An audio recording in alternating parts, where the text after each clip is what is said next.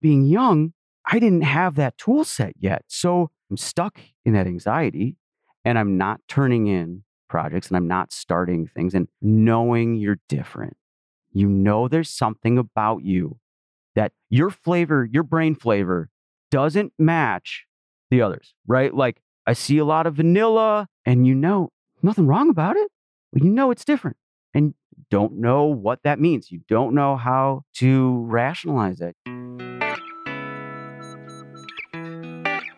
ADHD Rewired, episode 204. This is the show designed for those of us with really good intentions, but a slightly wandering attention. My name is Eric Tivers. I'm a licensed clinical social worker, coach, and speaker. The website is ADHDrewired.com. We know that starting is the hardest part, so let's get started. But first, let me tell you about this. Because of this group, I was reactive. I always responded to every stimuli that found its way into my consciousness. But now I'm proactive. I think ahead. I'm prepared. I think about time way in advance. And I have a North Star on which to aim myself. Including today, February 6th, there are only 4 more early registration days for this spring's coaching and accountability groups. Registration is by appointment only, and you must schedule your call and register before February 15th to get early registration pricing. My calendar is filling up, so availability is not guaranteed, so don't wait. Go to coachingrewired.com to learn more about these groups and to schedule your call. That's coachingrewired.com. The ADHD Women's Palooza started yesterday, February 5th, and it goes through Saturday, February 10th. This online event is open to men and women and any non-binary gender identity, with a focus on women's issues around ADHD. It's free to register. Attend all broadcasts for free and for up to 24 hours after they air. Can't attend live? No problem. Purchase the Encore package to download all the sessions in audio and video formats and watch or listen to them when it works for you. Here's a tip. Create a syllabus for yourself and watch one a day or 1 or 2 a week until you're through. You won't want to miss this great lineup, which includes 33 of the top experts in ADHD, including Lori DePar, Roberto Olivardia, Sari Solden, Nikki Kinzer, Elaine Taylor-Klaus, Ari Tuckman, Alan Brown, Terry Matlin, Kathleen Nadeau, Thomas Brown, Casey Dixon, Jeff Copper, Rick Green, Melissa Orlov, Kim Kensington, Stephanie Sarkis, Ned Hallowell, and me. My session is on Saturday. To learn more and to register for free, go to ADHDrewired.com/Palooza. That's PALOOZA.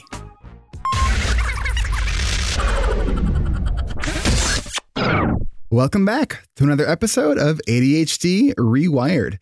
Today's guest is here not in the virtual studio, but actually in my office. And I want to thank you for giving me the motivation yesterday for actually cleaning up crap that has been sort of sitting in the corners for several months that I stopped seeing, knowing that you were going to be here today. So thank you for that. That is no problem. And thank you for getting, primed and prepped for me. I appreciate it. So today's guest is Matt Beardsley. Matt is a husband, father, friend, and fellow brain. In his professional life, he works in technology as a site reliability engineer. And since his diagnosis in April of 2017, Matt has been able to go on a deeper journey of self-discovery, finding along the way himself. It's a good thing to find. And the community he cherishes. So Matt, welcome to Glenview. Yes, thank you. It's wonderful to be here. All right. So where should we start? You want to start with some of your journey, your story? I mean, I figure we'll set the Wayback Machine. We'll dial it all the way back, and the origin, right? So growing up and being told all the time, he's a sensitive child. He's sensitive, right? And that would then elicit a reaction in me of, I'm not sensitive, right? This whole, no, I'm not sensitive, not a sensitive child. What would that look like? Do you remember? Oh, through tears, like generally. So there would be some reaction. I was easily embarrassed, right? Or I was easily scared of things, right? And I remember my dad a lot would say, well, he's sensitive, right? And that would just, it set me off because I'm already at an excited emotional state, right? And then, I mean, even 4 years old, right? There's this whole thing of these overwhelming emotions that, especially at 4, right? Like you are hardly aware of your own autonomy, right? Like there's part of growing up as a human, like that's one thing that you're learning, right? You're understanding the world around you and your place in it, but you don't really have a frame at all for what these powerful emotions are. There's no word for it, right? And this is things that then follow into adulthood too, right? This is still something that I reflect on regularly is when am I having those moments where my frustration is purely because I can't put context or frame around what I'm feeling right now, right? Like there are these moments that crop up like that. And it's just like 4-year-old me I'm not sensitive, right?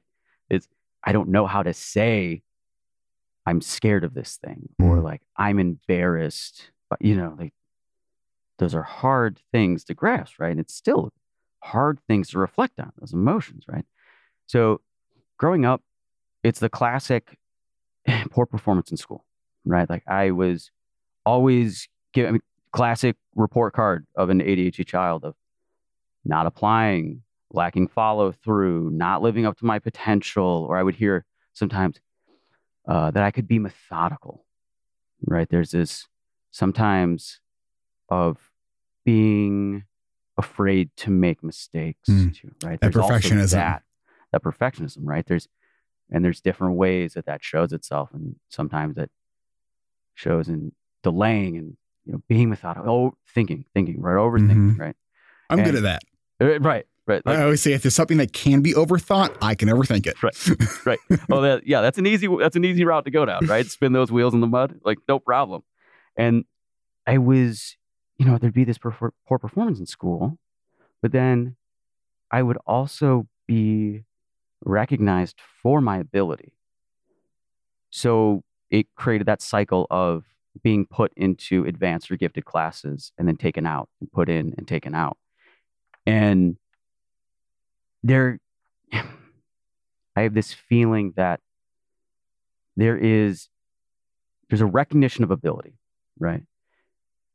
There is a lack of understanding of how to encourage that ability in a child. This happens a lot because we are put into a system that really values like a workhorse ability, right? Like you can sit and compliance, yeah, compliance and reflection too, like not necessarily understanding, but reflection, regurgitation, right? Like being able to repeat, that's valued. And then, so it is seen by others, like there are other, the teachers, they can see that this child understands, there's a level that they operate that they really dig in. There are things that they know that they really get to the why, right? They really get, and they root in deep. They want to get to the understanding of why.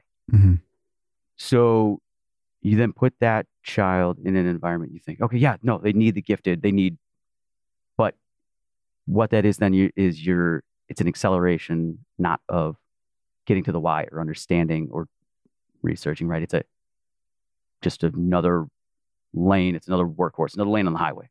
Okay. Right. And then so you get there and the performance isn't what they expect. Right? And then so getting bumped again hurts. I mean, that's a huge hit. That's a failure. That is a massive failure. When you say getting bumped, what do you mean? Getting dropped back into regular classes, right? So gifted back to standard, advanced classes to standard. And knowing. And what was it that had the bump occur? Was it like not turning in homework, stuff like that? Yeah. So the one that stung the most was, and vivid memory I have, right? So I was in. I generally excelled in math and science. Those were my areas, and I feel like Sounds just like me. No, not at all. well, I think there's a really interesting thing that happens, right? We break apart these subjects. We say, English or history, or we do these things, right? Yeah. We compartmentalize. Humans do a great job Yeah. at compartmentalizing. And then we put you into a structure as a child where your day is based on these compartments, right? And then there's this prevailing thought that, well, it's a zero-sum game. You're going to be good at something and not good at something else. Right? That's just like a prevailing myth that goes on where, no, it pretty much going to happen where, like, yeah, either you're going to really, really be good at English, you're going to be a wordsmith, and this is going to be, poetry, but listen, your math, you're going to be terrible, right? And we take that onto ourselves, right? We take that societal reflection and we put that onto ourselves. So it allowed a way of protecting myself because I could just write off English, right? I could write off reading an English class and go, well, listen, math and science are my game, right? That's where I'm comfortable, baby. That's where I'm going to live, right? That's me, right? English, that's for the birds. I'm out, It allowed, but then what happens is, really math for me was just easier, right? Yeah. It didn't require the level of work because I didn't have to plan, right? All I had to do was sit, which is not easy, right? But I'm interested in it. I could sit and I could start repeating. Okay, so like there is learning that can happen through repetition, right? Mhm. Obviously, Sure. Yeah. And that really is how learning does. that's how occur. learning goes, right? Like you cement these things through repetition, right? And you get to a point where once you've gone through these behaviors and these repetitions, then you can start to get to the why of things and why they work the way they do and how this goes, right? So there's this process of learning that goes on throughout your life. But like, how do you teach someone to learn? How do you do that? I don't know. I don't personally know. I know what my journey was through this, right? So math for me was an easier thing because, first of all, my frame around it was different. My mindset around it was, this is what I'm good at. So immediately the stigma's gone. So I can sit there. It's easier for me to sit there and pay attention then. It's easier for me to copy what's going on and work through problems, but also too, there's a logic to it that I really enjoy, right? So I think people undermine how much art and beauty there are in what appear to be rigid things, right? So there's a lot of abstract thought that has to go into math. Mm-hmm. I work with computers, right? I work in technology. So like when you are solutioning, when I'm writing software and I have to come up with solutions to problems, that's a really creative endeavor, right? Sure. That engineering, right? It really, it's engineering. It falls in engineering. I work specifically in site reliability engineering. The ideas of it's kind of a wide gamut, and I'm trying to solve problems to empower other engineers and to keep overall health of an entire infrastructure and keep people as well aligned. There's a lot to it that I really enjoy. Circle back. So the art, though, and the beauty and the creativity in math and in science and in these things that people don't associate with creative endeavors, right? So I love doing like Sudoku puzzles, right? Like I'm a huge fan of it. And there's a pattern to it. There's a repetition. There's a strategy for solving those puzzles. There's a strategy that you go to every time to solve them. And you can read about it or you can learn it as you go. But there is a method for it, right? But the thought, when you're learning it, right, and the thought process you have to go to and the abstraction that you have to go with, right? Like think about even numbers themselves. It's an abstract concept, right? Like I don't remember when when the number 0 finally came into. My son actually recently told me he read it in one of his like fact books. Yeah. And he's like, 0 wasn't a number until I'm like, and stuff like that. And he's 6 and he's highly gifted and he's got some other things going on as well. But yeah, to hear him talk about like how he found that so cool. Yeah. Yeah. Right. It's a really interesting thing to think about how numbers, all of these things are completely abstract concepts. Right. Right. Units of measure. Right. So we base units of measure sometimes on physical things. Sometimes they're arbitrary. I mean, you base, what is it? A meter is based on how far light can travel. There's like how these things are broken down.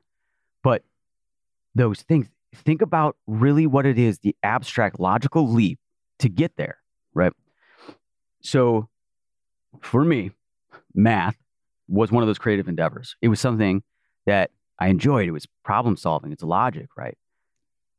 But in like English class or something where I had to plan a project or I had to plan out anything, that was more than just the problem right in front of you. That is more than the problem in front of me, right? Yeah. And that is, I already had, so again, my frame already going in was that I'm not good at this. Yeah. So I've already put a barrier up, right? So again, compartmentalizing and just trying to shove that off. So I've already put up a wall, which is already blocking me from trying to figure out a solution.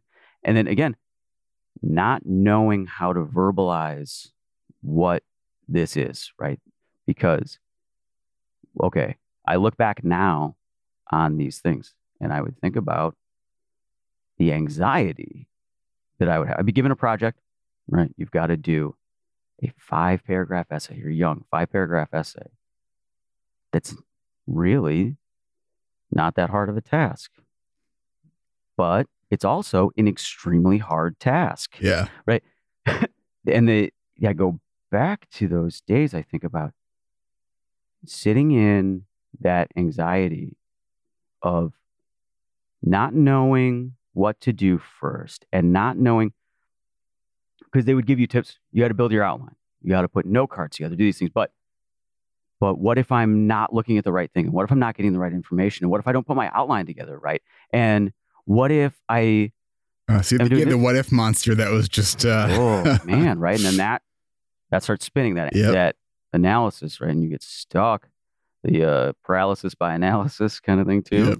You get really stuck in that feeling. And I go back because it's like, oh well, you just need to start your outline, right? You just need to start your notes.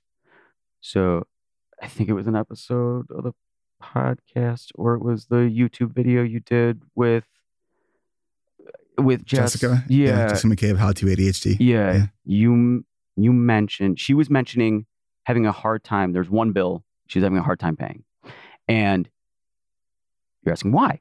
What is it? You've got, it was stuck on her to-do list, right? And so really like, okay, think about my notes, right? My notes when I was young. That's the first thing on the to-do list to get this paper, notes.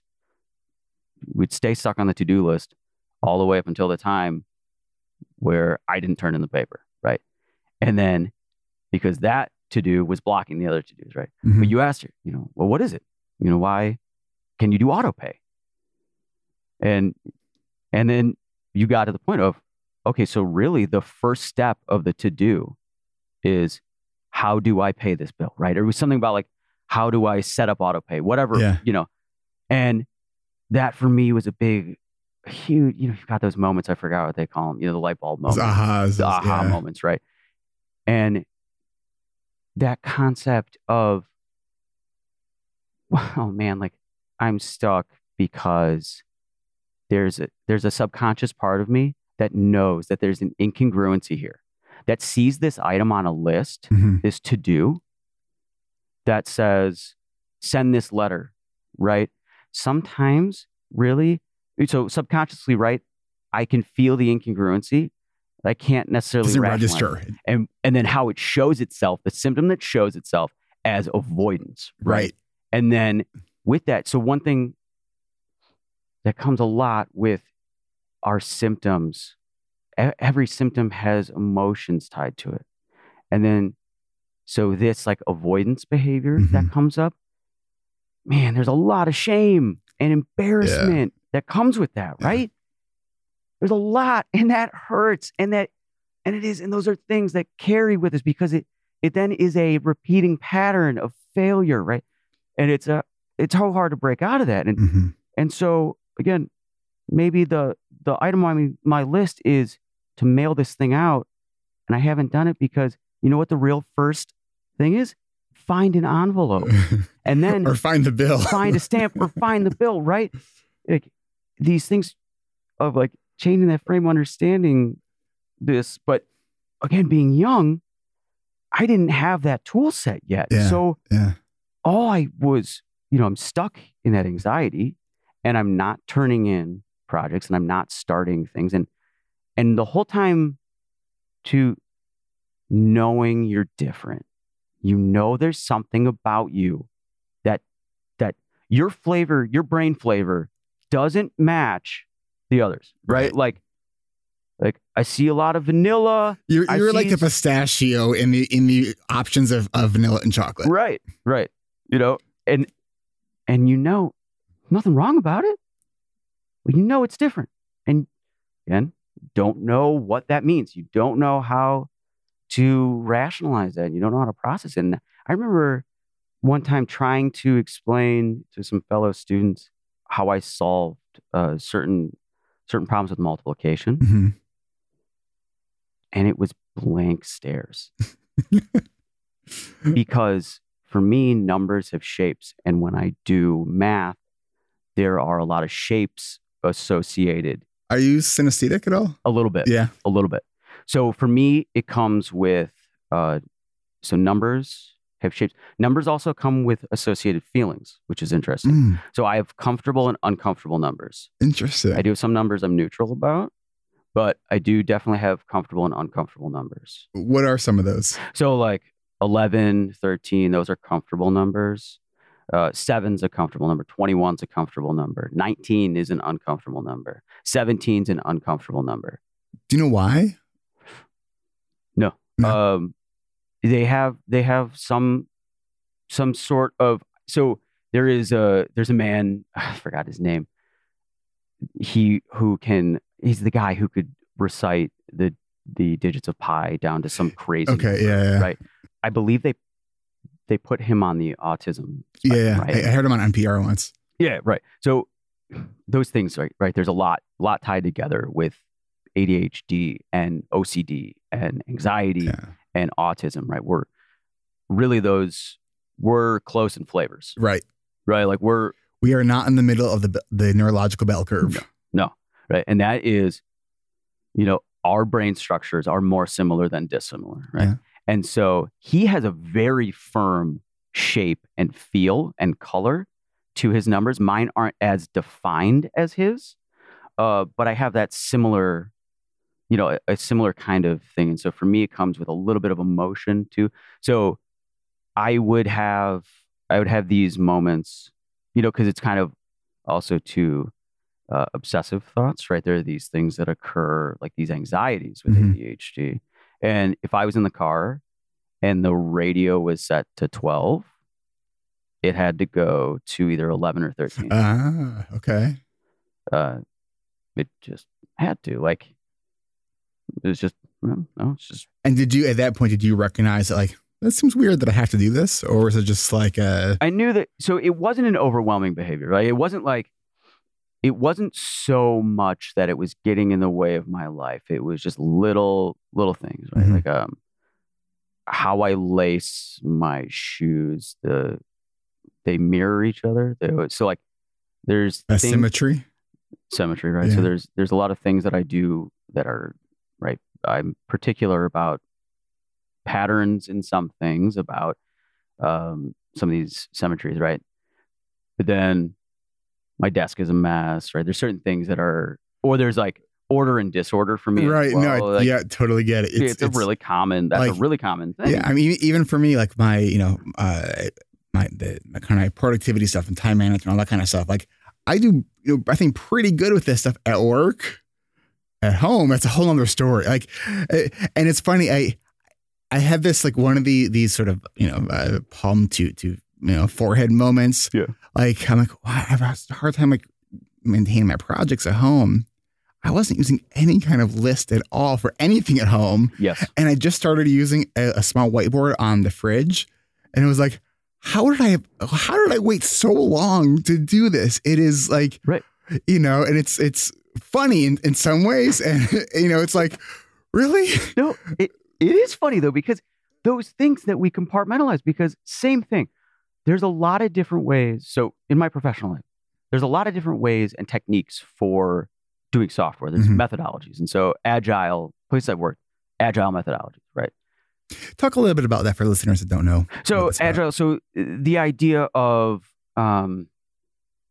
keeping project structures and how you review work, setting up sprints, keeping an eye on. And when you say sprint, you're talking about a more of an intense focus for a short period of time. Right. So what you do is you set up, right, there's this idea of you have some window of time, whatever you set it to be. You could do one day sprints if you want to, 1 week, 2 weeks, 1 month. Mm-hmm. Okay.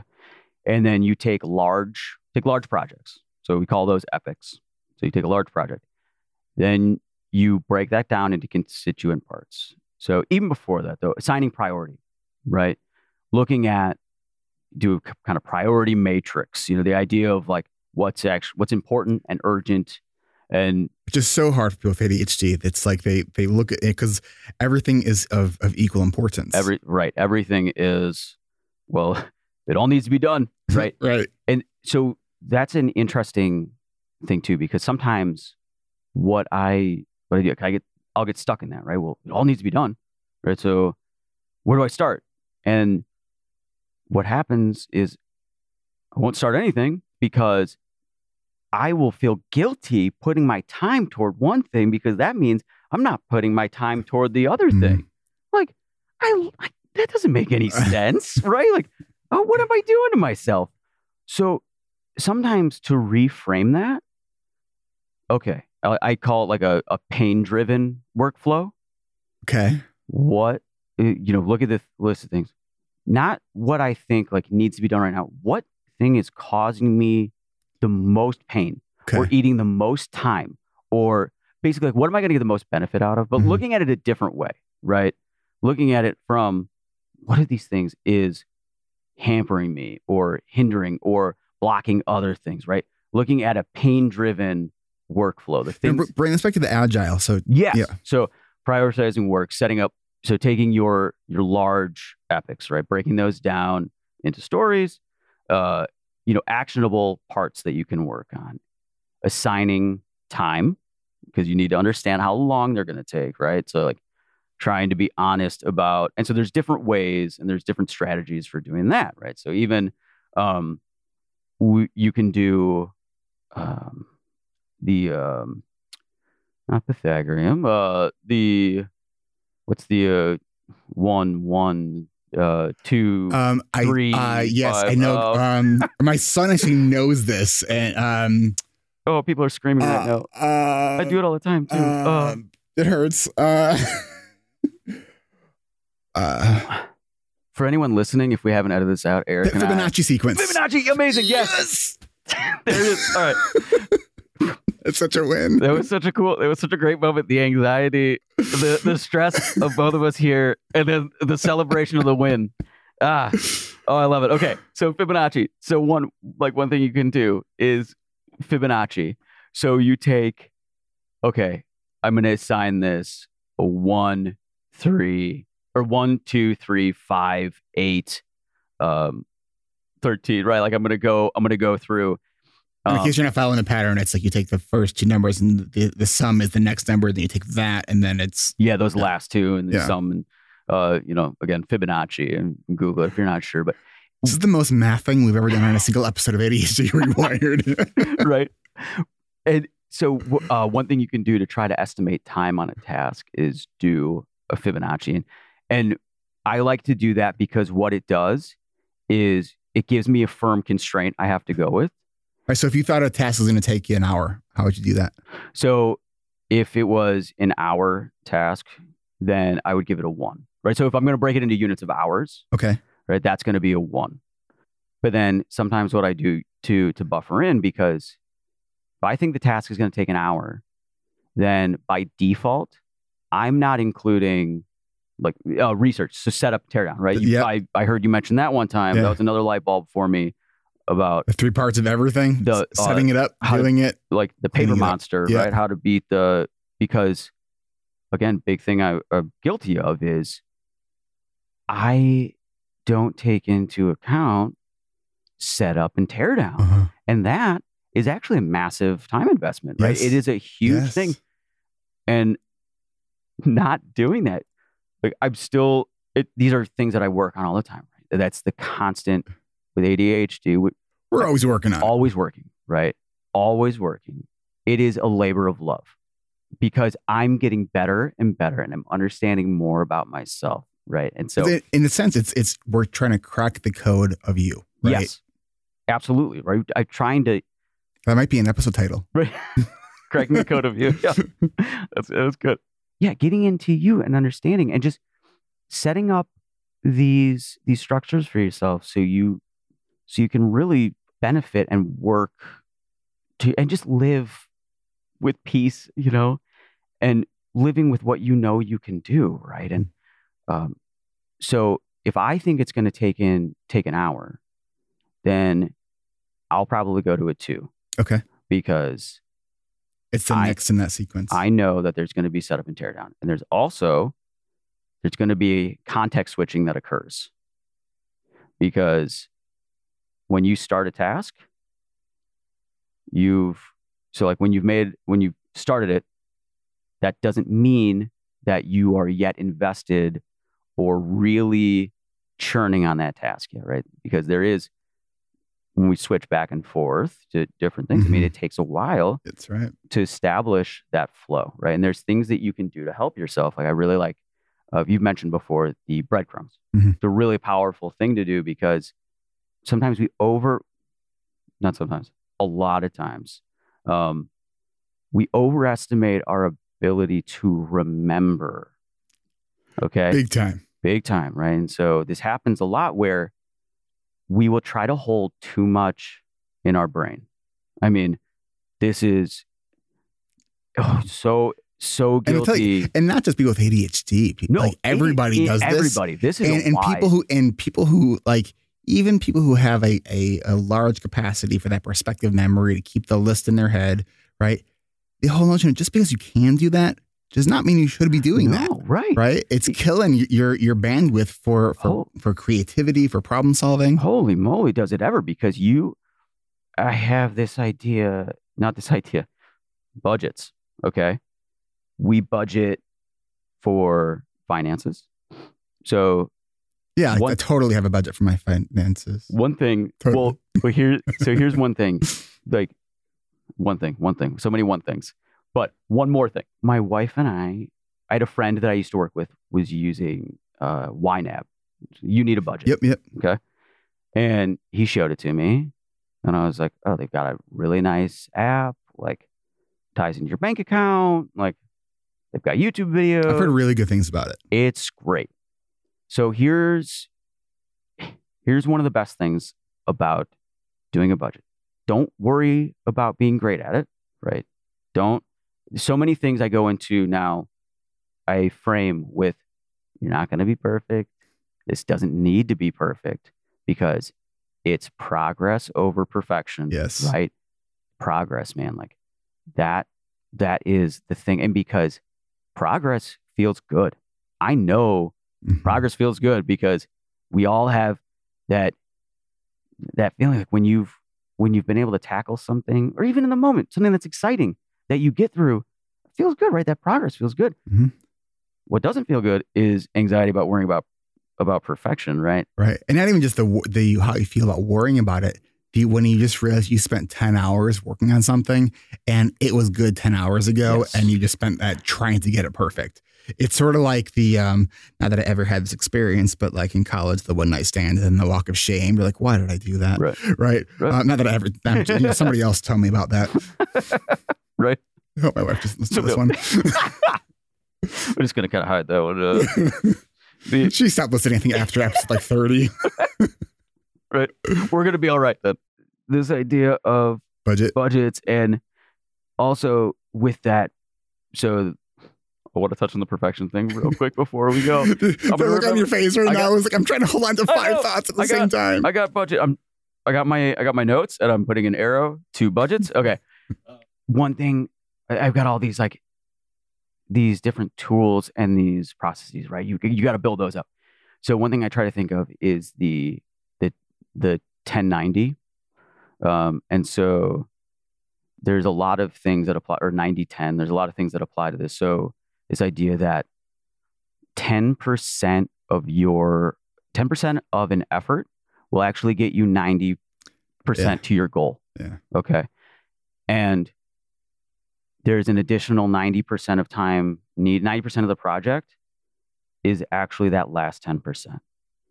And you've hit 90, like that's actually more than passable usually. Like I don't want to put it into grades. I hate the whole grade system, but if you've got 90% of it done, like you might actually be done, right? Yeah. That last 10% a lot of times doesn't need. So I try to keep in mind like this 90-10 kind of thing, like remind myself that 90% of the way there is there.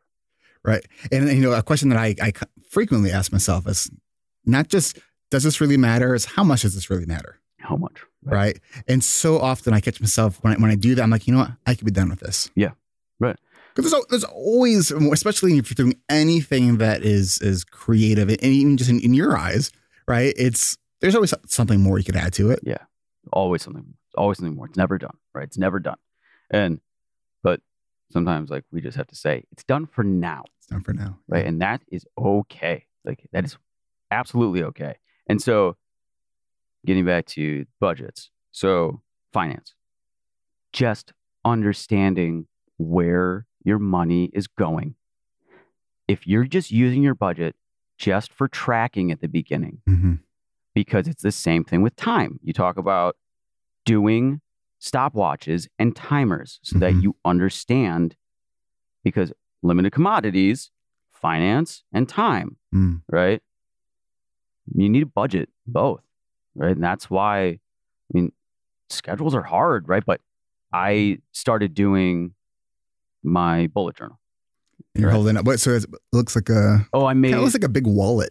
So it's I like to make things. Okay. And there was a traveler's notebook. Okay. That I really liked. So to describe so is it like 4x6 maybe? Yeah, it's pocket size. So It is, it's probably 4x6-ish. So it is a piece of leather folded around a pocket notebook with an elastic strap to keep it closed.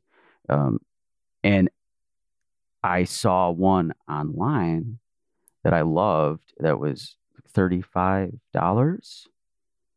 I was like, no, I'm gonna do it myself. I'm gonna make it so I copied it exactly, right? I copied it wholesale exactly, and it fits in my back pocket. That's the most important part. Like, there's certain things I've understood about myself that need to be done, right? Like it needs to be able to go with you. Needs to go with me, right? Like I keep a pill fob on my keychain because I know that, and it's a pill fob too. I had to get a new one. I had to get one that fit more comfortably in my pocket because it was my old one was distracting. So I recently, not recently, a year ago, because I have one of those that screws in, on the it got stripped, whatever. So I lost it, and it took me a good year to replace it. Yeah. And it's like, and I finally got it. I'm like, it's one of these things. Like, why did I wait so long to do that? Right. Like why? Like those the no-brainers, right? Like this was pretty obvious from the jump. Like, but well, at least I got it done now, right? Like, I did it, and it's the same thing. Like I need to have my pill fob, and my pill fob needed to fit more than one pill. Yeah. Because I have, again, one of my routines. I know for myself, I have to, at night, have my backpack packed. I need to have my eat my breakfast bar. That needs to be also in my backpack. I need to have my shoes. I need to have my hat. I need to have my clothes laid out. I need to have there's a bracelet I usually wear. And see, I'm not wearing it today because I didn't do my routine last night. Uh-oh. I get out my socks. I put my bracelet that I like to wear around my socks. There are these things that I do that I have to do for myself, right? I've actually been thinking about doing it because I'm starting to work out at a gym and so I've been getting all my gym bag stuff ready the night before, and because it's doing it the day of. Like last week, I scrambled to get myself ready to go to the gym, and I totally forgot a change of underwear. Right. So it was a free day. And then you're like, right. What comes with that too? You're kind of upset with yourself, right? Like you can hopefully laugh it off, right? Yeah. You've got that little flare up though of, did I really like? I know better than this, and like, how could I have forgotten? Yeah. So I was having this habit of every single morning having to run. Luckily, my commute's long, which is awful, but I at least I live close to the train station, so I can walk to the train. But I was in this habit. I had to run to the train every morning, and I hate having to run at 7 a.m. To the train, and I'd be pissed off. You're really pissed off with myself, right? And I'm like, one of those things, like, why can't I just get it together? Like, and then when you can sit in that for a moment, right? Really important to sit in those feelings and to understand, right? Got to process through. One of the so important for me and for people with ADHD is the emotional part of it, right? Like understanding, sitting in the emotion. What is this? Like being a passenger, being an observer. It's about the shifting from the judgmental why to the curious why. Yes. Because once you get to the curious why, you can start going, okay, what can I do different to avoid this? Because one thing that is harder to measure, but is also on a budget, is your executive functioning. Yeah. Right? There's a limited capacity. There's a limited capacity. And so when, like myself, and I know I'm not alone, when you wake up in the morning and the first thing that you have to do is in a blind fury, get ready, and then you have to make decisions about what you need for your day as you're already rushed. Yep. So you're burning up a real quick burst of executive functioning as you're trying to recall everything that's going to happen that day, everything that you need, everything, right? And the emotion that comes with it of the frustration and the, oh God, right? So looking at that and going, okay, I can offload that. I can pay in to my executive functioning budget by the night before when I'm not panicked, when I can take a second to calmly review what's coming up to get these things ready, right? Like, and then that too becomes then part of a bedtime routine. My sleep health or, sleep hygiene, working on it. Not great. I'm always working on it. Always working on it, right? And that progress, right? Progress, not perfection. That's right. We're making progress. And I think as long as I don't stop working on it, it's either one thing will happen. I'll either eventually get there or I won't, but I'm not going to stop working on it. Right. Not going to stop working on it. Right.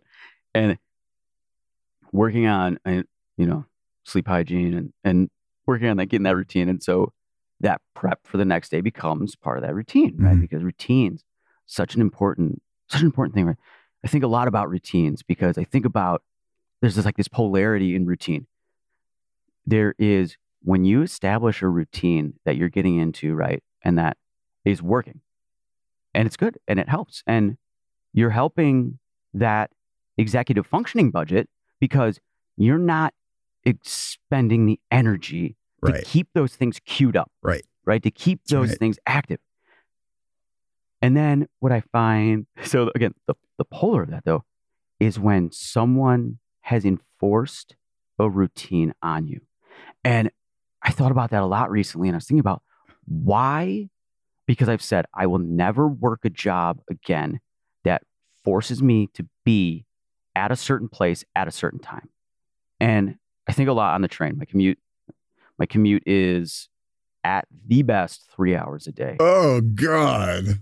And talk about. I just want to take a moment there and just mourn the loss of that. Oh my gosh. So many people do it too, right? And like one thing that is still a part of the day, right? Like that's away from home. That is time. So it's like I try to utilize that time, right? So like picking up, one of the reasons why I looked for a mindfulness app, because it was like, okay, I listen to podcasts. I listen to a lot of podcasts, which ADHD Rewired is one of them. And I try to keep my brain learning and firing. But even that, though, sometimes it's too much, right? Like sometimes if I'm listening to an educational podcast, that can contribute to kind of burnout after a day. I'm still trying to work my mind. So for me, that totally fuels my executive function. So it depends on what happened that day. It depends on where I am. Like there are days, because one thing that I would have before at work, before pre-diagnosis, pre-understanding of ADHD, I would have what we talked about before. I mentioned to you, I would have these click around days, and I call them click around days because there'd be days where I would sit down at my desk and I had work to do, but didn't know how to start it. And so I would find myself, I would all of a sudden realize I've been clicking between just different browser tabs or between different apps like chat window, terminal, browser, chat window, terminal, browser, boom, boom, boom. And I'm like, I've been clicking around all day. Like, what the hell happened, right? So when I found out about the possibility that I had ADHD, I started trying to implement some like Pomodoro timers, things that would kind of let's get into the discussion about the diagnosis. So in a moment. What I want to do first, though, is take a quick break. Absolutely. Because we're a little bit out of our routine. We're taking this break a little bit late. But since this is a very math intensive episode, I just wanted to share that I did a little math as you were telling me that you commute 3 hours a day. Oh. And so I did for if you do that for 48 weeks out of the year, so I'm including some time off. 720 hours, dude. You could write a book. Divide that by 24 real quick. Divide that by 24. 30? You know what that is? Huh. Say that again. That number. 30. That's days. That's full days I spend commuting. All right. With that, let's take a moment of gratitude. If your commute is anything less than that, and if it's anything like mine, which is, I actually doubled my commute when I moved. I went from 3 minutes to 7. So with that, we will be right back. I want to thank all of our patrons who support us each month at Patreon, especially John and Laura, who helped us meet our January goal of hitting 65 patrons. So, as promised, all patrons are going to be invited to an ADHD Rewired Adult Study Hall. We're going to be doing this one on February 27th at 8:30 a.m. Pacific, 10:30 Central, 11:30 Eastern. Adult Study Hall is where we all work together in a group as body doubles while we work on stuff that we tend to put off. We met December's goal. We met January's goal. Now it's time for February's goal. Our goal for February will be to hit 82 patrons by February 28th. That means we need 4 new patrons a week during the month of February. This is very doable. If we hit our February goal, this month's reward will be for all patrons. They will be invited to a patron-only mastermind session where 2 people will have the opportunity to experience an ADHD Rewired hot seat. All patrons will be invited. Only patrons at the $5 a month level or more will get a chance to sit in the hot seat, while everyone is invited to offer you ideas and ask you questions.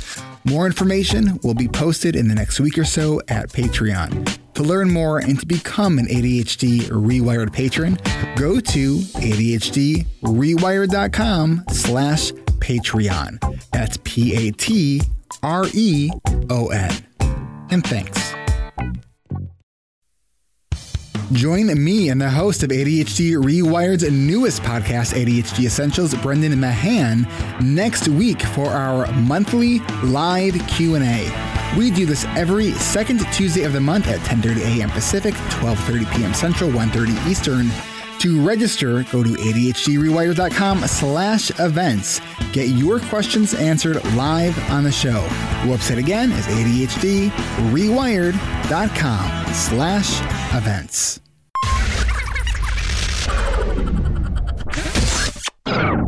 And we are back. So right before the break, you were about to get into the story of your diagnosis. Yeah. So my almost 7 years ago now, I randomly through friends met a woman that I just clicked with. It was that, somebody that got me, like that really understood me. And we started seeing each other, and I felt it was amazing because it was like, wow, I've met somebody who totally gets what's going on in my head and my thoughts and like my emotions, and like totally relates and has the same experiences, and like some slightly different, but gets the ideas. Like she would be particular about how certain laundry gets folded. No problem. Like, because I have certain things that I'm particular about, like I totally understand. Right. And she'd be really grateful. Like, oh, thank you for putting up with me. And I'm like, no, for me, it's zero effort to change how I fold something. And for you, it's peace of mind. Right. That's sort of how I feel with my wife too. It's like we accommodate each other. Right. You accommodate, and having somebody that understands that accommodation, the need for that too. Yeah. Right. Because how a pair of pants is folded, either quartered or third, and a lot of people don't care. But for someone else, that is actually kind of a point of anxiety, or it's unsettling, or it's out of place, right? Like, sort of like when my wife yells at me every time, not yells, but like every time I leave the sponge upside down, or like I use the wrong sponge. Like there's the one that gets the food off, and the other one for actually with the soap. Yeah, right. And I'm always screwing that one up. Right. Well, I love, because my wife and I are really similar on some of those things too, right? Like some of those like hygiene kind of things. Some of those, we have a lot of similarities there, so it makes things easier, and then we had a lot of good compliments. And so, I was going through some rough times.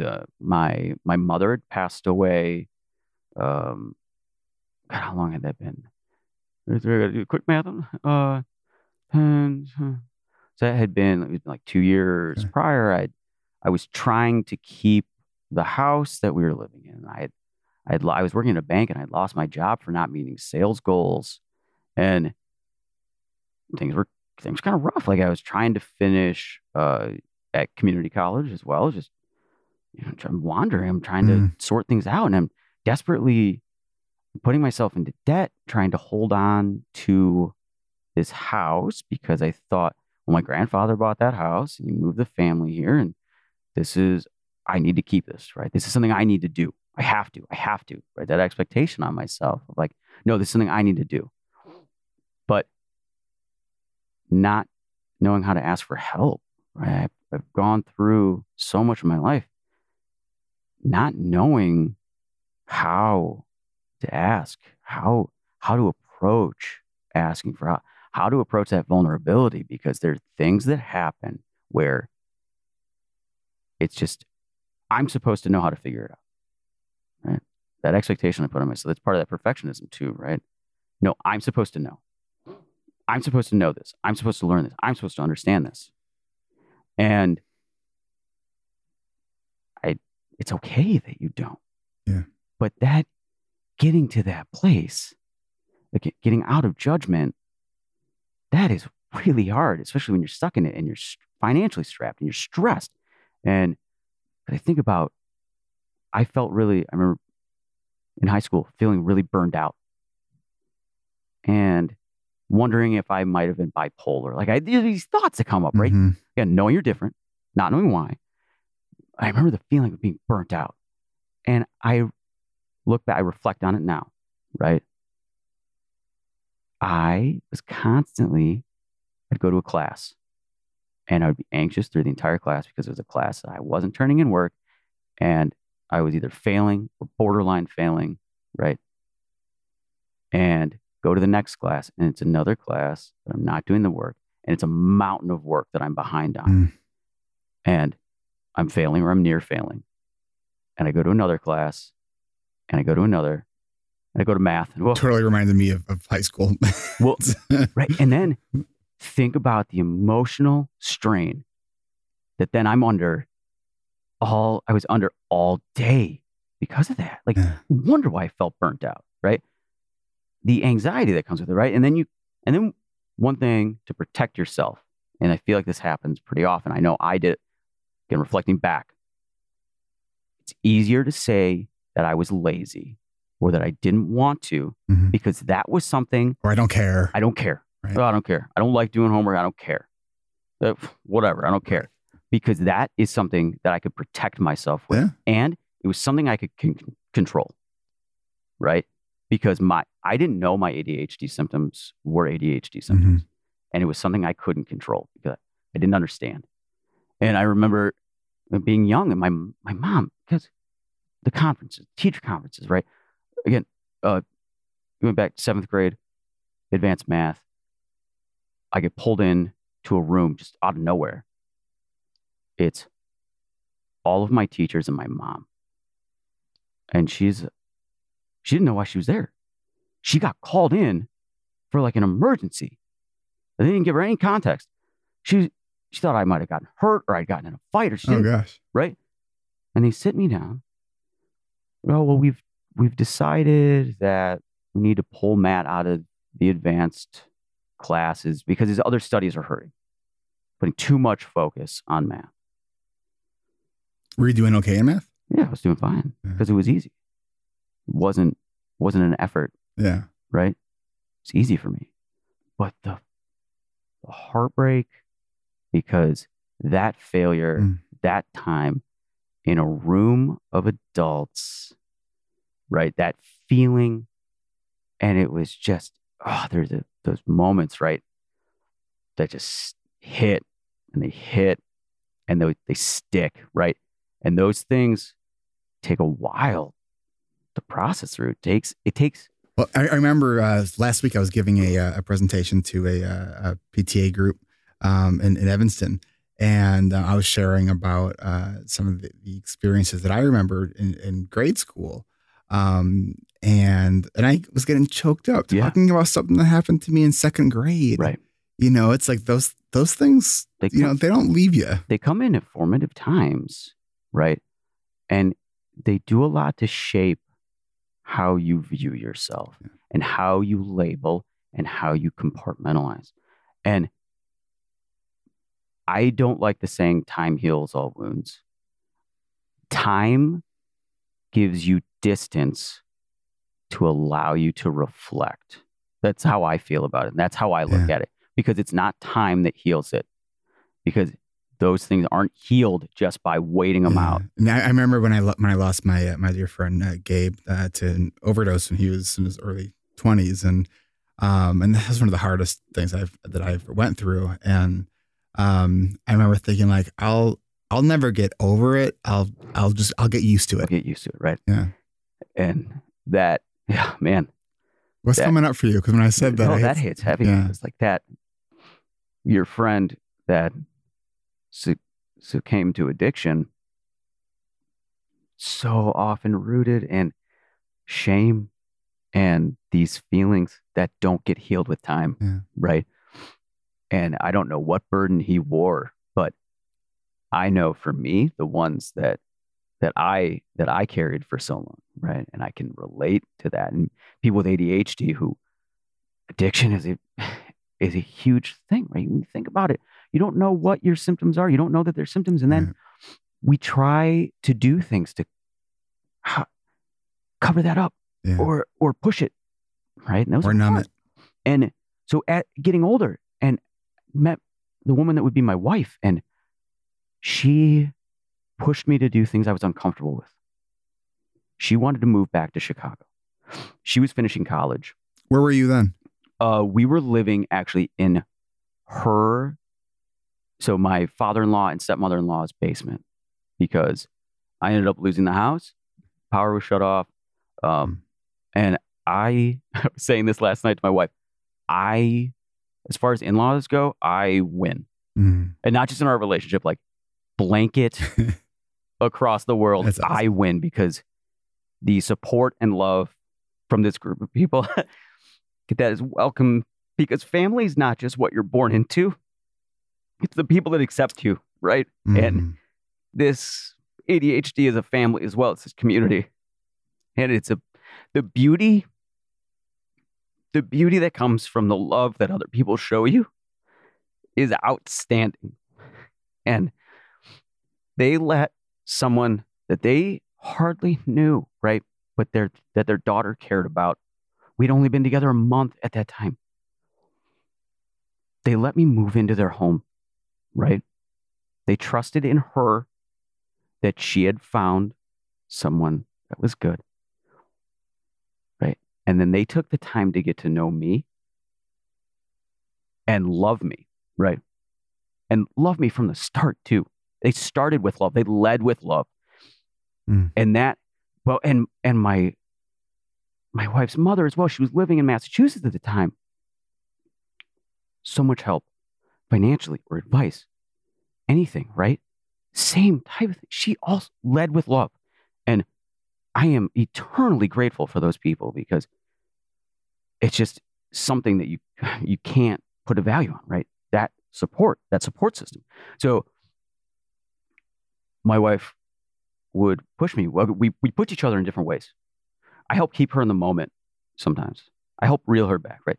Well, I started my bullet journal, and she wanted to start one too. She started looking into it, but she didn't have the right notebook.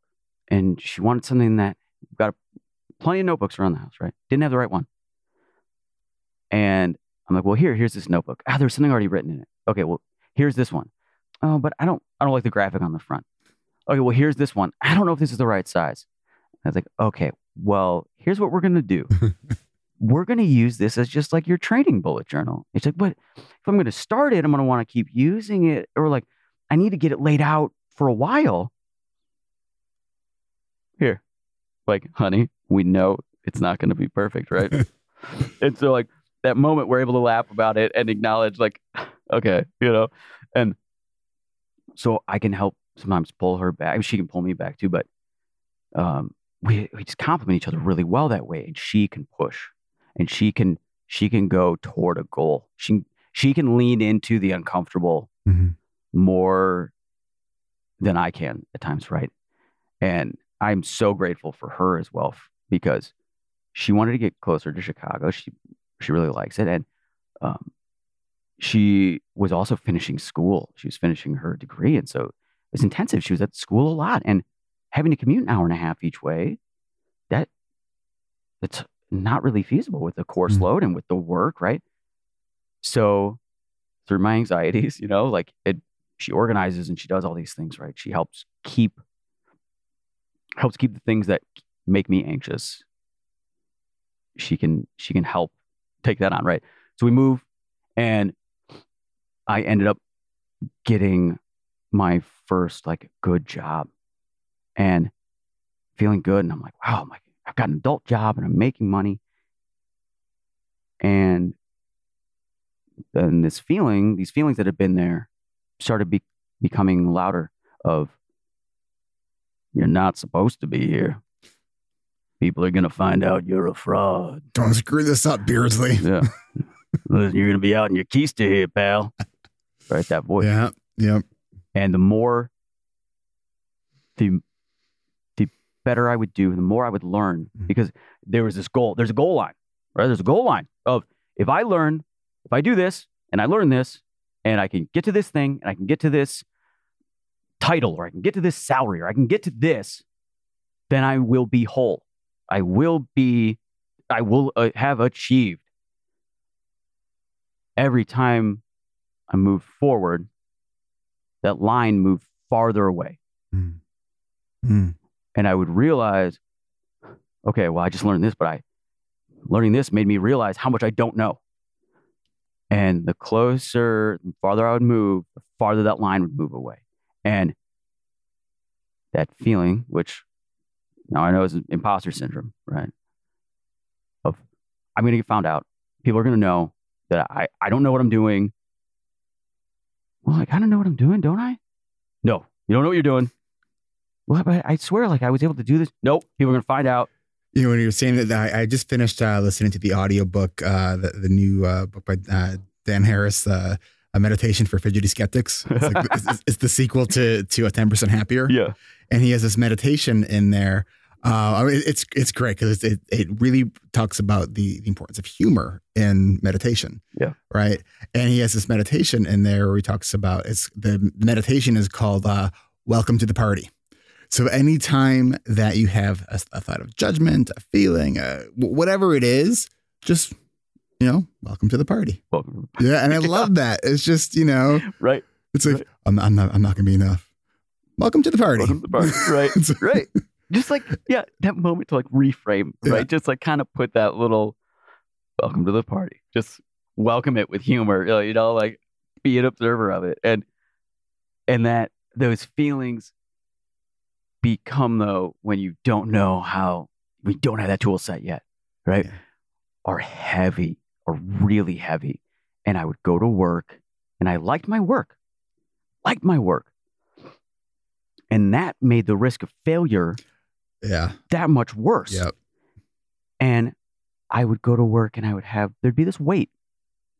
And it was a weight that I carried my whole life. It was a weight I carried into a lot of different things. It was this on my shoulders, this assumption of something wrong was going to happen. When I was in high school, we had a competitive, there's a audition bands that you have to try out for. Where'd you play? Trumpet. Okay. Now I play a little bit of guitar and ukulele as well. And you said that very authentically. I try to. There's some things I try to be respectful of if I can. There was an audition. I tried out for we called it Jazz Workshop. I got in. I always had this feeling I wasn't supposed to be there. So I played trumpet for a couple of years, and I think starting in 5th grade. And, I always had a good ear for music. Yeah. I could not read a note's worth of music, but if I heard it played once, I could do it. Right. High school auditions, you had to read a new piece of music that you never saw before. Sight reading, yeah. It didn't show up. Yeah. Oh, because I knew I was found out. 100%. I had skipped previous auditions because of that same thing, of that fear. Nope, I'm gonna have to sight read when we found out. I'm gonna blow it. I'm gonna fail anyway. Why try? Why show up? Right. So that feeling of, I got into this band. I was accepted. The band director is skilled and he's talented. He knows what he's doing. And the band was successful. We got to go a worldwide competition. We got to go to New York. We were accepted, one of 12 schools across the world that got to go. And I don't belong here. There's 4 trumpets in the section. If one of them is that bad, you're going to know, right? You're going to hear it. It's going to be obvious. You can't put that context on it though. When you're that age and when you're that young, right? So it was this imposter syndrome that had been traveling with me, but was getting worse. Like the better you get at something, the more that imposter syndrome. Yeah. The better you get, the worse it is, because all of a sudden you're exposed. You learn more, and you're exposed to more people, and you see then what you think your goal is. oh, well, this person, oh my God, their achievements, a lot of comparison of other people, right? Yeah. And then you put that idea on yourself that you need to be that thing right now without any recognition that there is a process. There's a process through to get to that point. Yeah. Right. And so being at work, having this weight on me, this armor, because then what happens is because you think you're a fraud, you're afraid to ask someone for help. You're in fear mode. You're in fear mode because you're going to be found out. And then you really have to trust somebody before, like certain people that, trusted more or I was more comfortable with, I would ask them a question, Mm-hmm. right? Well, person doesn't always have the bandwidth to, answer the question, right? There are 150 people I could ask the question to, but I'm not comfortable doing that because I'm going to be found out. Or, we use chat apps all the time to communicate, and I can't ask in one of those public channels because there's too many people and some of them are managers. And if I ask this question and if I don't word it right, then they're going to know that I really shouldn't have this job and I'm going to get fired probably. Or, it's just going to be found out and people are going to think I'm dumb and people are going to think I'm stupid. And I don't want people to think I'm stupid. And then there's going to be, oh God, this. And all of that thinking happens in like a split second. Oh my God, in a moment, right? All of that comes crashing. And not only the people won't think I know, if I don't phrase this sentence properly, or I also have to deliver a little bit of information in the question so that there's a bridge there to show what I do know. Yeah. Right. And the better I would do, the farther. And my wife, we weren't married yet, but she would say, I would be really distraught sometimes about, I'm not doing enough. I'm not doing enough. I'm not doing enough. I need to do this and I need to do this. And she's like, look how much you've achieved. Like, look what look where you were just a few months ago. Look, but I'm not far enough. Right.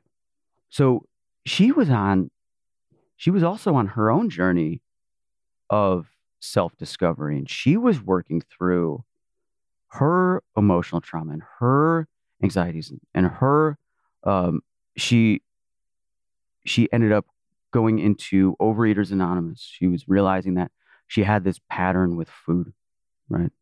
Of it being a way to cover up, right?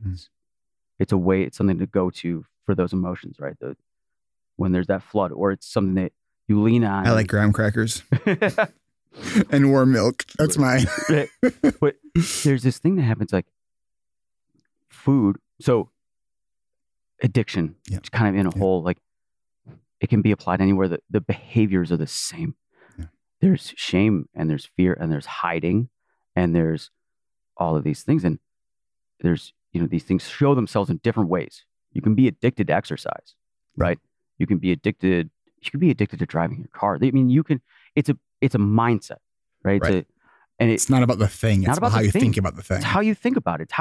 It's what that thing does for you, right? And so she was going through her journey and she was working through and she eventually found a therapist that she really connected with and she was working with. And doing a lot of work and she's getting new tools and I feel like I should find a therapist too, but I'm benefiting so much from her therapy because she's got all these tools that she brings home and teaches me, right? So all these things about communicating with your spouse. Oh man, wow. Have I learned a lot about how we as humans communicate with each other, right? And what we do. And I've learned that what an apology actually is, right? Say more about that. So through my life, an apology, and think about so often, you say, I'm sorry for X, but why? Okay. And the why is your explanation of defending yourself for what you did wrong, right? So I'm sorry, X, and sometimes X is offensive. I'm sorry you're being an asshole, or I'm sorry, There's this thing. There's this load. I'm sorry you're too sensitive. Right. I'm sorry you're being sensitive, but I just tell it how it is. That's not an apology. That's a firm stance you've rooted your heels in, right? I did that all the time, right? You're so accustomed to that. That's how you hear apologies delivered, right? But learning that, I can say, I'm sorry for hurting you. Because it doesn't matter what your intention was, right? Because here is the thing. So you tell an off-color joke. That's offensive. You find it funny? Why don't you stop being sensitive? No. I'm sorry. I'm sorry I offended. Yeah. And then here's the other part of it. You offer how we can the constructive, right? Change the apology to sorry for, because it's about your emotions, your feelings, and validating. Yeah. And then saying, I will be much more mindful about what jokes, or I won't be so light about this subject, right? That path forward, because then you've taken that time to reflect. If you say, I'm sorry that you're being sensitive because I just tell it how it is, that's a defensive position. That's not a reflective. That's not an empathetic position either, right? And I think even it's the saying I'm sorry and offering what you're going to try to do next time. Exactly. Like one thing I learned, again, she goes to therapy. She brings these tools home. I can have a short fuse, right? I can have this explosive. There's a lot of things. Well, you should just tell her to stop pissing you off then. It'll be fine. Well, right. I can be super laid back. A lot of stuff and roll right off. But then there are some things, and I was reading the other day about this concept of like emotional flood. Yep. Oh man. I totally understand, because there's that point where something would hit and all of a sudden I am not with it. Yep. And it's a loss of control. And then what would happen? So I'd have this big blow up and there'd be some catalyst, right? But then anything after that, the stimulus after that is just, doesn't matter what the stimulus is, positive or negative, it becomes fuel. And the executive functioning part is gone at that moment. I'm flooded. Hijacked. Completely gone. So learning that sometimes it's okay to walk away. It's totally, I mean, I'm a pretty laid back person. There's not much that makes me angry. Yeah. But like when I get to that point, like I'm not safe for human consumption. No. Like I just need to go like remove myself from anybody else, because I'm going to say something that I'm like, I don't know who that was that said that, because that wasn't me. Oh, right. I will scream myself hoarse. I will throw things at me. There is this, because there's this comes up, it's a flood. And then there's also a frustration because my brain's not functioning properly and I can't process what the emotion is. And so sometimes, I'm learning about this now. And sometimes if I would hit that point, my wife would say, you can walk away. Yeah. And I would go, and then what a lot of times would happen, right? I'd have these big blow-ups, and then the release after that, and generally sobbing, because that loss of control, it sucks. Oh my God, it's terrible. It's like, for me, that's one of the worst things in the world. Like I don't like being in that place. So through her therapy, right, I'm learning these new tools, and I'm benefiting massively from her involvement in the anonymous programs and her going to therapy, and like her work, her personal work, and her bringing that back into our relationship. Like, so those communication skills, holy moly, just communicating emotion and feeling, because those are so important, and understand. And then when you think in that way too, then you're thinking about someone else's emotions as well. Mm. And what my action, regardless of intent, has on that, right? I have a duty to that reflection. Like, not your emotion specifically, right? Like, that's something that is going to come up that can't necessarily be controlled. But my response to my emotion and how I handle, your responses as well, right? So she's going to therapy and she's going through this, and she comes home one day with, I wrote down to make sure, she came home with delivered from distraction. And she said, my therapist thinks I have ADHD and recommended I get this book. And I started looking through it and things are making sense. Mm. And she wanted to share it with me. She shares with me what the work that she does. She's very open about it, right? It's super important, very open about that. And we trust each other that way too, right? That it's not a judgment, right? Like, I've shared with her things I haven't shared with anyone else, right? There's no judgment there.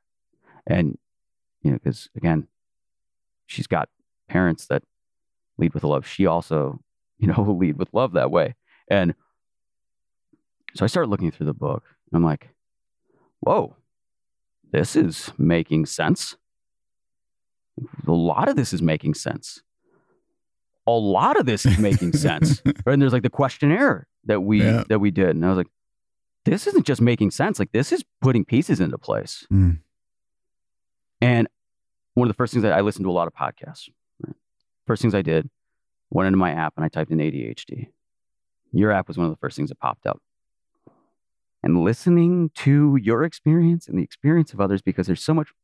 So self-help can be hard because you can be reading a book, or you can be, you can be looking at material and you're putting what you understand of it. You're processing that way.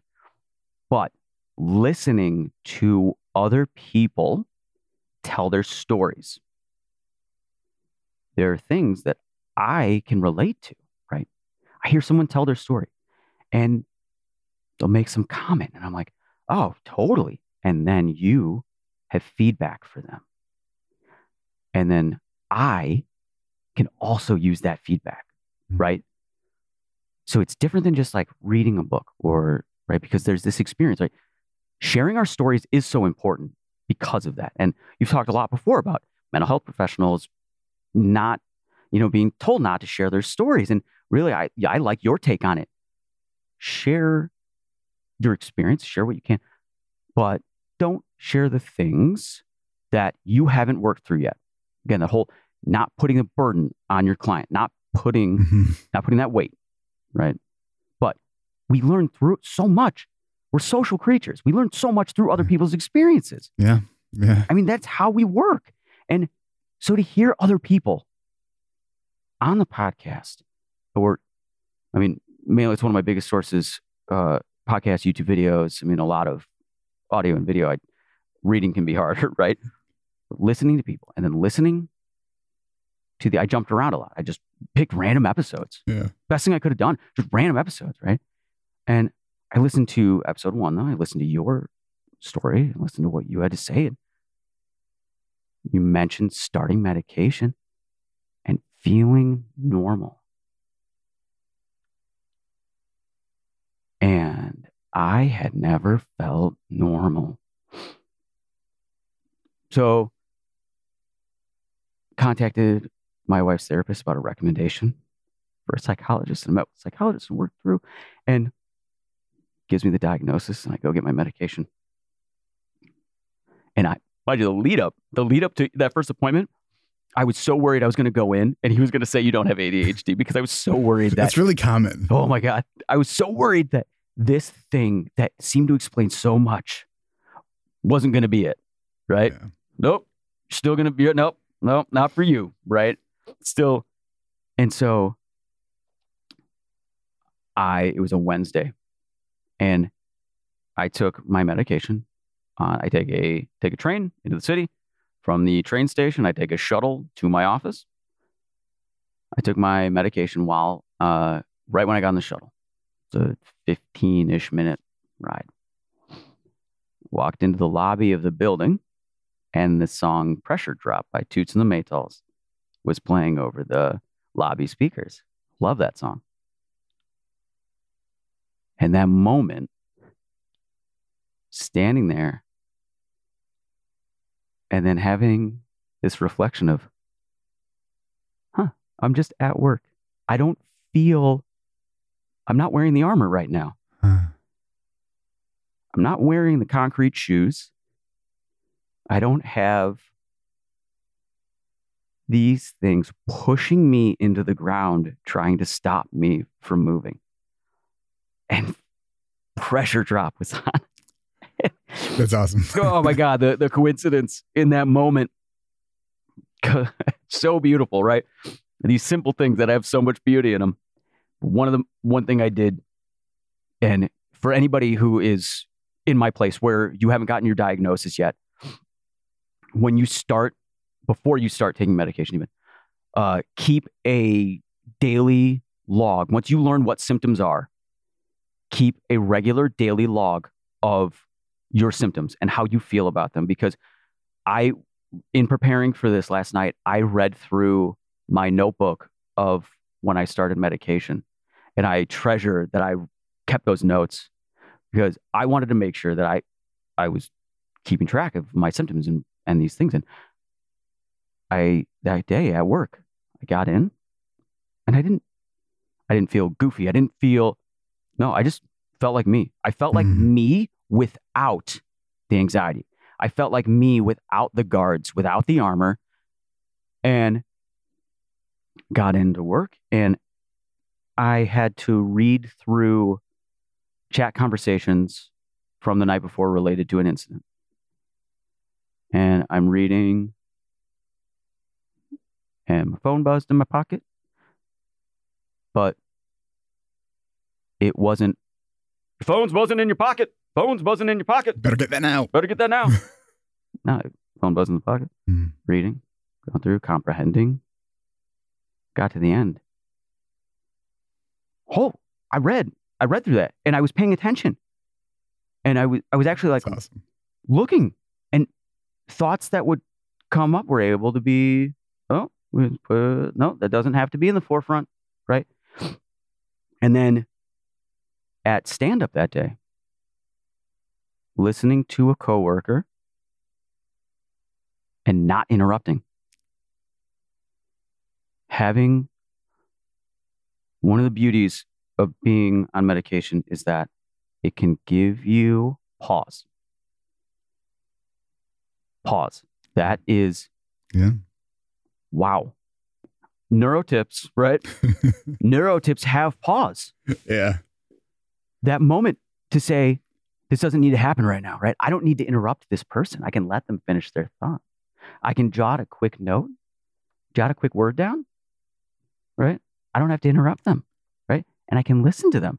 And then having technical conversations with people, I would have to do a lot in conversations of saying their words back in my head. Even with that, I would be saying their words and other thoughts would be going on at the same time. Oh, yeah. And I would find myself, I would be so focused on like one feature, I would end up looking at like one eye so intently that the rest of the frame would blur out. These things that would happen to me before. After medicate, or when I started day one, I was able to have that moment to just kind of sit, reflect, and I was actually able to listen, comprehend, and if I needed someone to repeat something, I could ask for their help. I could ask people for help, and all of a sudden, without realizing it took reflection on it to realize, oh, I didn't feel like a fraud today. And going home and being able to say, like, I felt like I was supposed to be there, right? And 4 days in to medication at that night, telling my wife that person that I had been trying to be, that goal, that thing that I'm already that person. right? Like I'm already there. I'm that person. Like I can love myself. And but just really, part of this now is looking back and taking my life and reframing the context around a lot of things. I talked to you before about I have this gut reaction when I just hear someone just blanket say ADHD is a gift. Now, I understand the absolute importance of putting a positive frame, 100%. But I don't want to diminish the acknowledgement. I don't want to diminish your achievements and my achievements, how hard I've had to work and how hard I struggled for 32 years, how much shame, how much pressure, how much emotional dysregulation, right? We have an increased likelihood of suicide, of addiction, teen pregnancy, anxiety, right? You have 0% chance of teen pregnancy, by the way. I have 0%, luckily, right? Sheer biology on that one. But higher likelihood of engaging behavior to get somebody else pregnant, right? All kinds of stuff, yeah. All these things, right?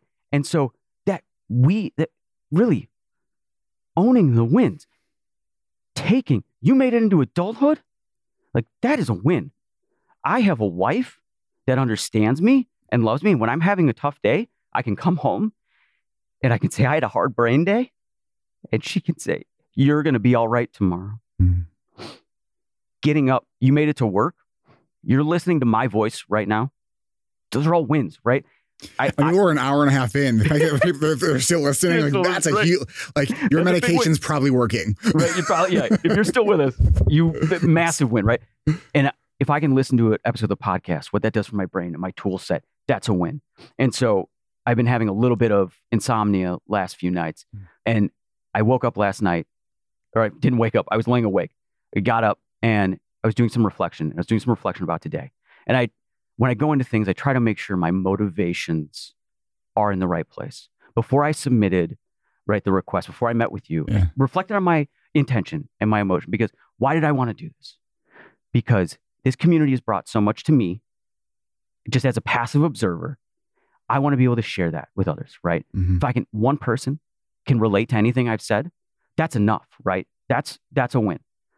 And then I started thinking about the beauty of what you do, right? And this whole endeavor, your practice, this podcast, these are objects, these are expressions of love for other people. These are expressions of just pure love and caring for other people. So I was thinking, I want, the podcast, I wanted to come here because I want to give back to the community. How else can I give back, right? I kept sitting in that, am I going to start a blog? Am I going to start my own podcast? Am I going to, I'm not going to be a counselor. What am I going to do? And then I started thinking about, okay, what would, for the community, what can I do? Small thing that's going to blow up, that's amplifies my effect, right? Those are good things to look for, right? Small things that you can do that have amplification effects, right? That either, unblock other things or just clear out, clearing clutter, right? I started thinking about, okay, what is something that I can provide is simply without a lot of time commitment, because I don't have a ton of time. So last night, 1:30 a.m., set a timer because I want to know how long it would take. Took me 3 minutes and 40 seconds. I am now a patron at the $1 level. I saw that this morning. $1 a month. Awesome. And I wanted to say that explicitly because I would hear every episode and I would go, I should do that. But what am I going to give, $1 a month? But here's the thing, right?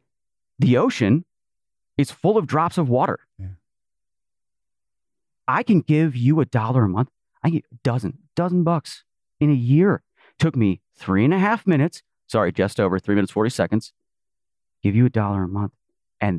But that dollar is amplified because I've put it's a vote that I've put in you because really, right, as people, so much that we do, the real vote that you have is in where you put your money. If you have a choice over it, where you put it. I'm putting a vote in you and a trust of confidence, right? Because I know that that dollar is going to go to you every month, and it's going to be used to spread knowledge and tools and love, right? You're going to lead with love, and that dollar is going to be amplified by what you have in place. And like that for me is a win. Every month now, I will proudly say, I give you $1. Hopefully, I'll review the budget with my wife and I can give more too, but I'm not going to put that expectation on myself right now. Right now, $1, because if 1,000 of us if 1,000 people joined me in the Dozen Club, I'm going to call it the Dozen Club. I like it. If 1,000 people join me, that would be $1,000 a month to help you, right, put this through. I don't have the time. I commute at best, my best, 3 hours a day, right? I have to be realistic about what my time commitments are. I would love to be able to do something more in the community. Right now, though, I can absolutely give $1 a month, right? Like I can win off of that. And because what I've gained from this financially, time, the tools, right?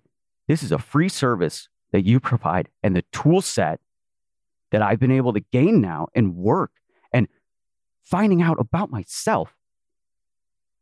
And you do it because you understand, you're a member of the community, and there is love there. That's a genuine way to love, is to share knowledge and to share experience, right? And I want to thank you for that. It means more to me and so many other people than you can even imagine, that you led with love blindly into this community, because I've gained so much. I know so many other people have. And I can be the peace that this show and the guests too, any other guests listening that have shared their message, like, thank you as well. Like, you're a winner. You won, right? Like, and go back to the things that you thought were losses before in your life and reframe. Think about what happened before. Like, how much of that, like, we do these things called retrospectives. The whole idea is that you go in and you look at a situation without judgment. You go in and you look at a situation knowing that you did the best that you could with the knowledge you had and the skills you had at the time, right? And really bending the world to you and playing to your strengths. But playing to your strengths can really only work if you understand with love and compassion your weaknesses. Yeah. And your voicemail, right? That is a win. That is a win because that is honestly something that is done with an honest reflection, right? It is something, for people that don't know, like your voicemail says, please don't leave me a voicemail. Right? I'm not going to get back. Because it'll just go in the shame bucket because I haven't returned your call. It'll go in the shame bucket, right? So by being honest about that and approaching your weakness with love and with humor, you could then, what you're doing is you're asking for help in that. Yeah.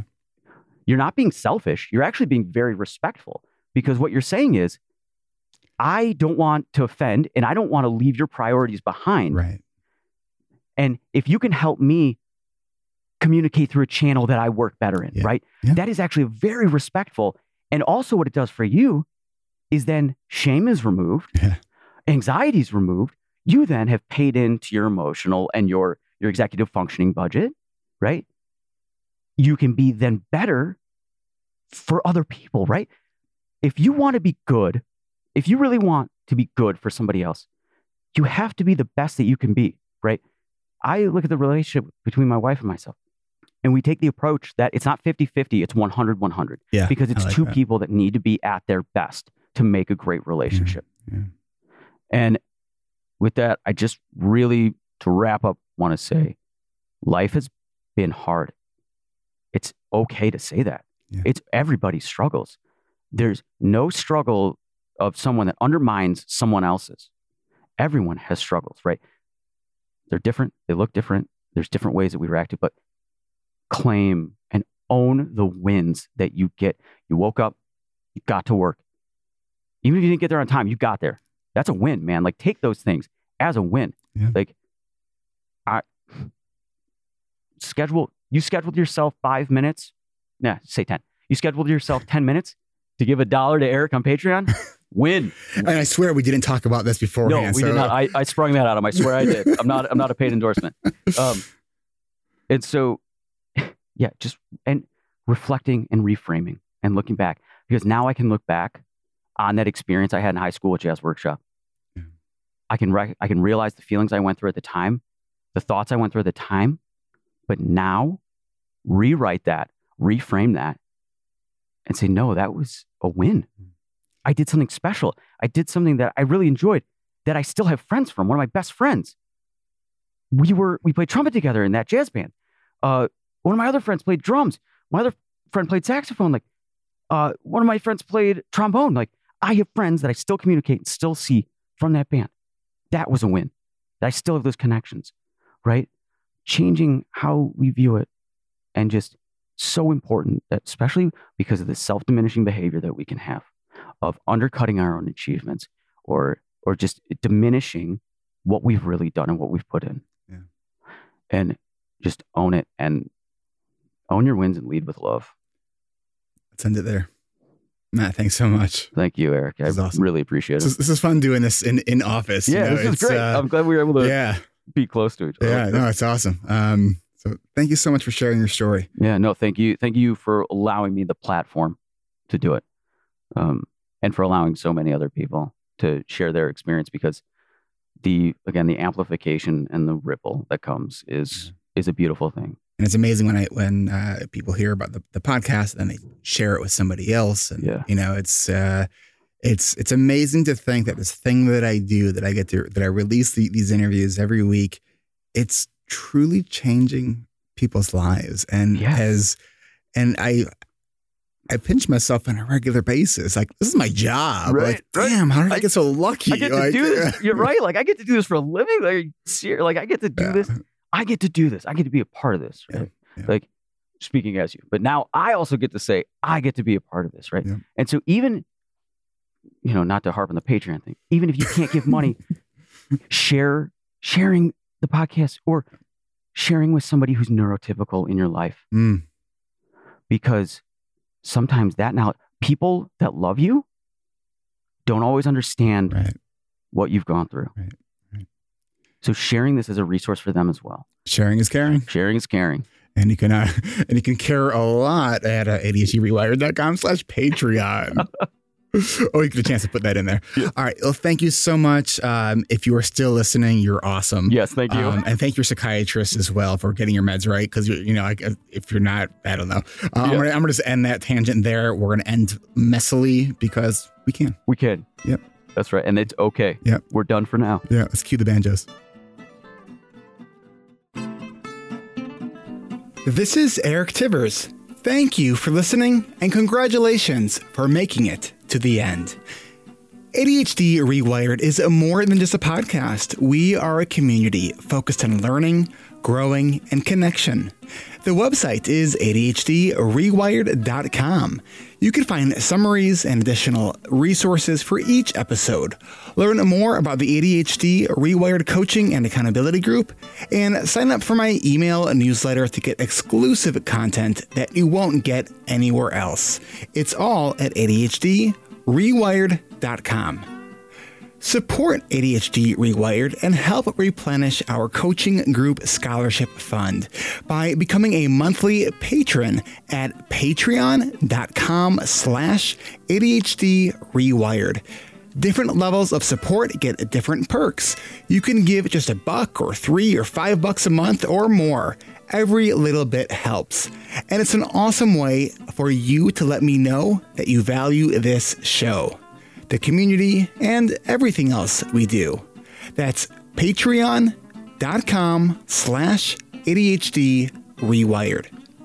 You can follow me on Twitter at Eric Tivers.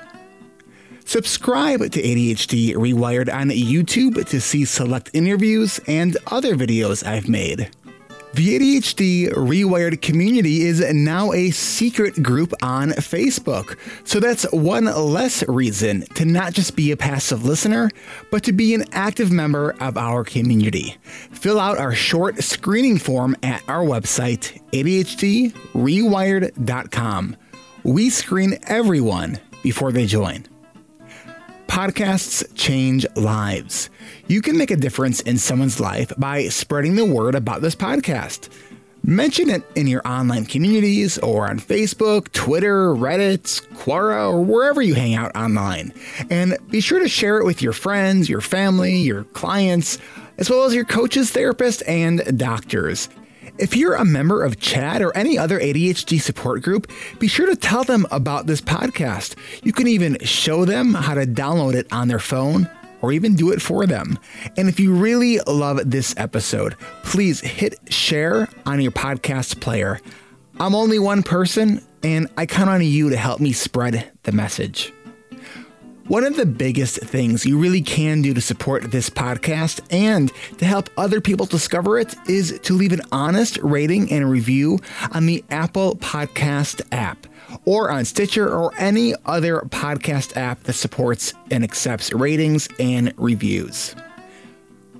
Looking for more ways to listen and learn? Get a free audiobook and a 30-day free trial at Audible by going to audibletrial.com/ADHD Rewired. Need some ideas on where to start other than Brené Brown's Gifts of Imperfection, Daring Greatly, Rising Strong, or her 6-hour recorded workshop, The Power of Vulnerability? Then I would recommend The One Thing by Gary Keeler. Oh, and if you by any chance know Brené Brown, please let her know how grateful I am for all of her work and what she means to me and the ADHD community, and that she's welcome on my show anytime. And in the 1 in 7 billion chance that Brené, you're listening, please come and be a guest. Thanks. This is Eric Tivers reminding you, keep learning, keep growing, and keep connecting. And no matter how hard it all feels, remember, we can do hard things. Until next time.